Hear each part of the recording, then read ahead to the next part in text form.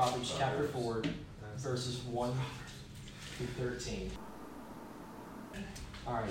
Solomon would go on to say, "Hear, O sons, a father's instruction, and be attentive that you may gain insight. For I have give you good precepts.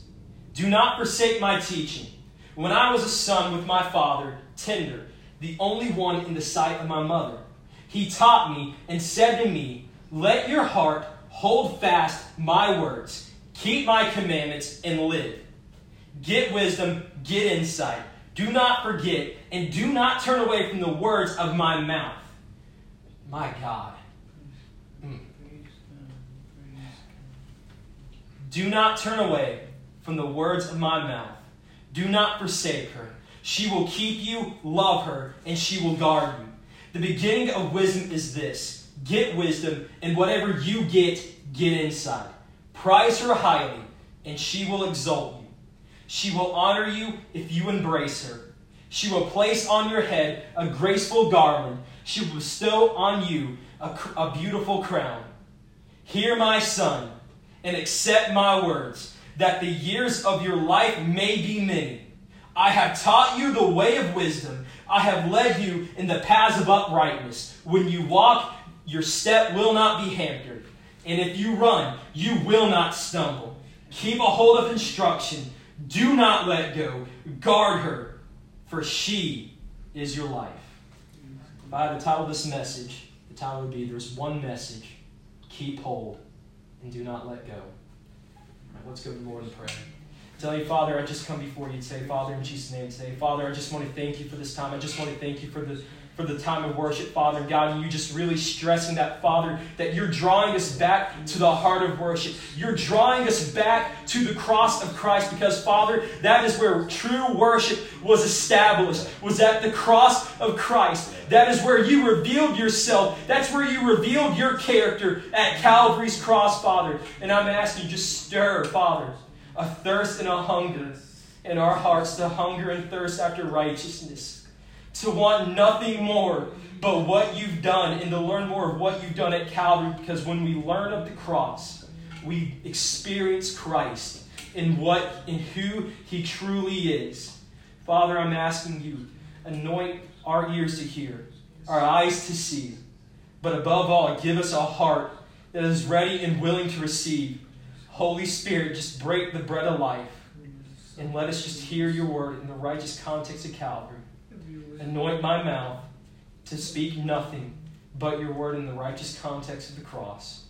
We love you and we praise you. In Jesus' name we pray. Amen. Amen. So many of you know the book of Proverbs was written by Solomon, and it is called the book of wisdom for a reason. Solomon was the wisest man to ever live on this world. But we know where his wisdom got him in the end. He started out strong for the Lord, but then he became too prideful, I believe, in his wisdom, and relied too much on his own wisdom than God, the source of his wisdom. Right. And we saw where that got him was a life of misery, defeat. It's just all, excuse the terminology, but an all-out hell on this earth. But in this chapter, Solomon's reflecting. So in the first 4 verses, Solomon is reflecting on the time when he was a child, when David was teaching him the Pentateuch, Genesis through Deuteronomy. They also have probably the book of Judges, the Joshua, Ruth. And David was teaching Solomon as a child this whole time, just as his father Jesse did. And he was telling Solomon, the source of all wisdom comes from God. Right. True wisdom comes from the Father. Right. And he was telling this because he wanted him to know, whenever you go throughout life, you can fall back on that wisdom. You can let God's wisdom guide you in your life. Right. Because when you truly rely on the Lord and what He done at Calvary, He's going to guide you. He's going to show you the right way to go. That's right. And we see that in the first part of Solomon's reign. He was a righteous king. He was relying on God, relying on Him, and God was showing him and guiding him, and that is wisdom. And God is telling us the same thing today. We have to know where wisdom comes from. And that is from Calvary. That is from the cross. And in the Old Testament, the law was personification of wisdom. And the law foreshadowed Christ. And Christ was the fulfillment of it. Right. And Jesus would even say, the law speaks of me. It speaks of me. And when we truly understand that, and when we get a hold of wisdom, we'll get understanding, we'll get knowledge. That will come from learning and truly embracing the wisdom of the Father. Because you see in verse 5, it says, get wisdom, get insight. Do not forget and do not turn away from the words of my mouth. God is calling us to Calvary. He's telling us to stay there, to remain there. Come unto me, all who labor and are heavy laden, and I will give you rest. For my yoke is easy, my burden is light. Learn of me. Learn of me. He's telling us to stay at the cross. Because listen, here at the college, we know the message of the cross. We know it's the only way to experience God and to live this life for Him. And we know it's a true source of wisdom.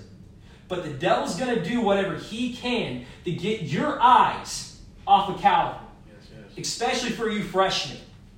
You don't know what you're about to face.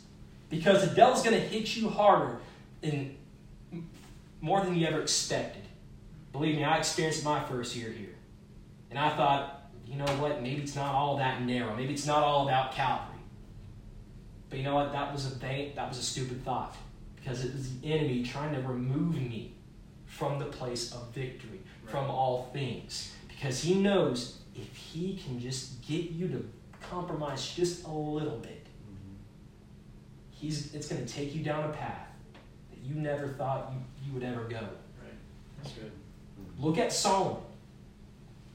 Again, during the latter part of his life, he turned his back on God and became prideful and arrogant. And it ruined his life. We can see that in many other patriarchs in the Bible. We can even see that in our own life, because there was a moment in our own lives where we thought Calvary wasn't enough. And it took us down a path that we never thought we could ever go. Right. But then thank God, He is a loving Father. Yes. And He is willing to call out. His grace and His mercy knows no bounds. Look at the cross. Look at what Jesus done there. His grace, His mercy has no limits. And He's willing to bring us back to that place. And that's why some would say, prize her highly. Prize her highly. And she will exalt you. Solomon is saying, praise God for His wisdom. Praise Him for what He's done for you in your life. We can look back at our life and praise Jesus for what He did at Calvary. Because the cross was the ultimate victory. Yeah. Oh my God, hallelujah. Right. Hallelujah. Yeah. It was the ultimate place of victory. Yes, John, yes. I guarantee you there's a time in your life where you're in bondage. And as soon as you understood the message of the cross, there was victory. Yeah. There was victory. And Solomon is saying, praise God for His wisdom. But now in the new covenant, he's saying, praise me for what I did at Calvary. Yeah. Because it is all that you need. It's all that you need. It's so simple. It's so simple that we can just stay there and just have simple faith in what He did at the cross. Thank you. My God. Because the way God works is in truth and in righteousness. In Proverbs chapter 8, He says, my words are in truth and in righteousness.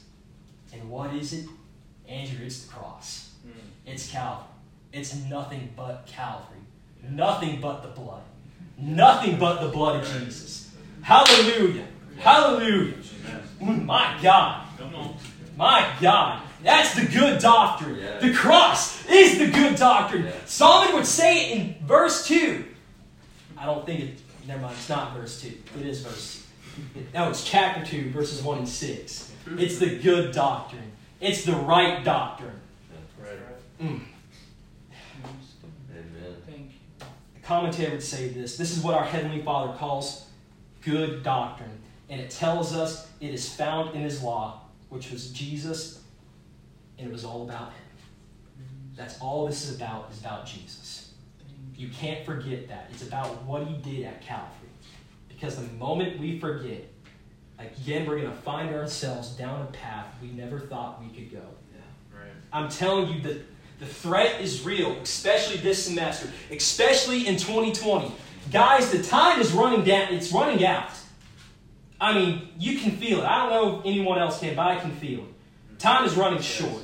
And no man knows when Christ is coming back. But I feel like it's sooner than expected. And the devil is working hard to remove us from the place of victory, to remove us from Calvary. I mean, look what's going on in our country today. Look at the mess the church is in now compared to when it was started and the churches were established by Paul himself. They were on fire. They knew the message. They were determined to know nothing but Jesus Christ and Him crucified. But the moment Paul died and the apostles died, they started to slip up a little bit, little by little. Then the Catholic Church came. Then the Reformation happened. We got back to justification by faith. We knew that salvation wasn't by works. It was only through Jesus Christ and Him crucified. Then in the 90s, God gave Brother Swagger the message of the cross. As it regards to sanctification, and as we begin to learn more about it, it's everything is involved and wrapped up in this message. And Satan knows when we understand that God has a people that he can work through. That he can do what he wants to accomplish his will on this world. And that's why you're seeing now more than ever, the devil is trying to say it's not about Calvary. It's 12 steps. It's emphasizing more emotion than anything. The church really doesn't want the presence of the Holy Spirit. They don't really want Christ. They just want an emotion. They want to come and say, make me feel good. So I can go home and just sit in my chair. Man, I'm awesome, man. I'm an awesome person. They don't like to hear the correction that comes with the cross. I saw a post on Facebook by Brother Boss. He was talking about that why flesh hates the cross. Because it wrecks everything about it. It tears it down completely. And it doesn't like that. And Satan knows that. And if you will embrace Calvary, my God, if you embrace it, that means what Luke 9:23 says. Deny yourself. Take up your cross and follow after me. By dying to your flesh, saying it's not about me, but it's about what you've done for me at Calvary. Because everything I am is because of what you've done at the cross. And when you embrace, my God, when you embrace this message, you know what it's going to do? He's going to keep you. He's going to hold you in his hand. He's going to carry you on eagle's wings. Yes. And you will not stumble, you will not falter as long as your eyes are on Calvary. He's going to grow you. He's going to let you experience his glory. He's going to produce fruits of righteousness. And we find that in James chapter 3, verse 17. Because good wisdom, true wisdom, comes from above. It comes from Calvary. It comes from the Father. And your life, you will live that more abundant life. And really, truly possess all the benefits that he's given you at Calvary. But when we leave this message and fall back on our own flesh, it's going to take us down a path of destruction. We find in Galatians chapter 6, Paul would say, if you sow into the flesh, you will reap nothing but the flesh. You will reap nothing but destruction. Your life will be miserable. Because I don't know about you, before I knew this message, my life was a wreck. I was tired of being bound by sin, feeling depressed, tired of thoughts of suicide. But when God finally turned on the light bulb, Amen. he started to work started living that more abundant life. Because again, it's all about Calvary. Yeah. Yes, yeah. Praise God. And Solomon, and this message is what's going to cause us to be glorified. This message is going to carry us all the way home to where we will see Jesus himself and have that crown and have that robe. But we're going to be with him. Praise the Lord. We're going to be with the real person, the real thing, guys. Yeah. Hallelujah. The cross is what made that possible. For us to go home and see Christ himself. My God. Yeah. Thank My God, it's what made the rapture possible. Yeah. It's what's going to make it possible. The cross is what will cause perfection to be a reality. We don't know it now. But my God, when the millennial reign happens and going into the perfect age, we're going to know what perfection is. We're going to know what a world without sin is. We're going to know what it means to truly love and be what God wanted us to be the whole time because of the cross. And when we leave Calvary, that's what we're leaving behind. That's right. To nothing but to a hell. Nothing but a hell. Right. Nothing but destruction. Look at America. Look at the world today. That's what happens when you leave this message. Right. Perversion. The list goes on and on. It's the downward spiral. Right. Brother Larson taught it well in Romans. It is the downward spiral. And in closing, Solomon, verses 10 through 13, again stresses the fact,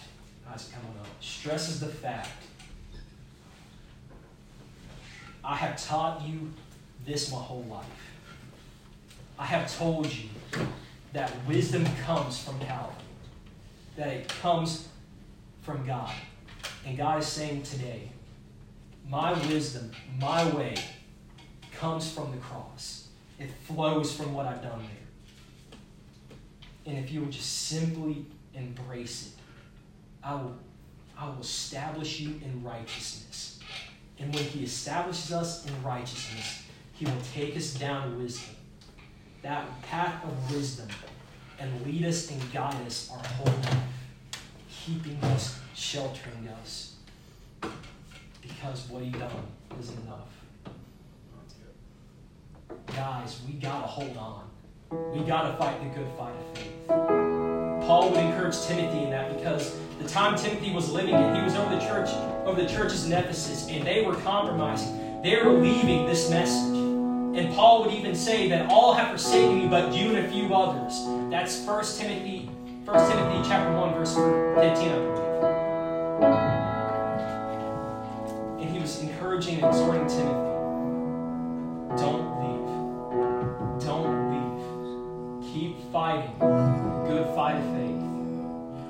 Because you know why? This message, it's your life. It's who you are.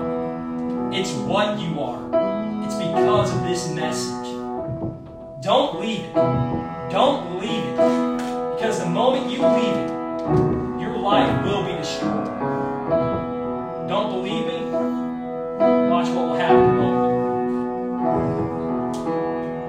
The altar call is just this. If you just want more of the cross, if you just want to learn and just say, God, show me more of Calvary, come on up.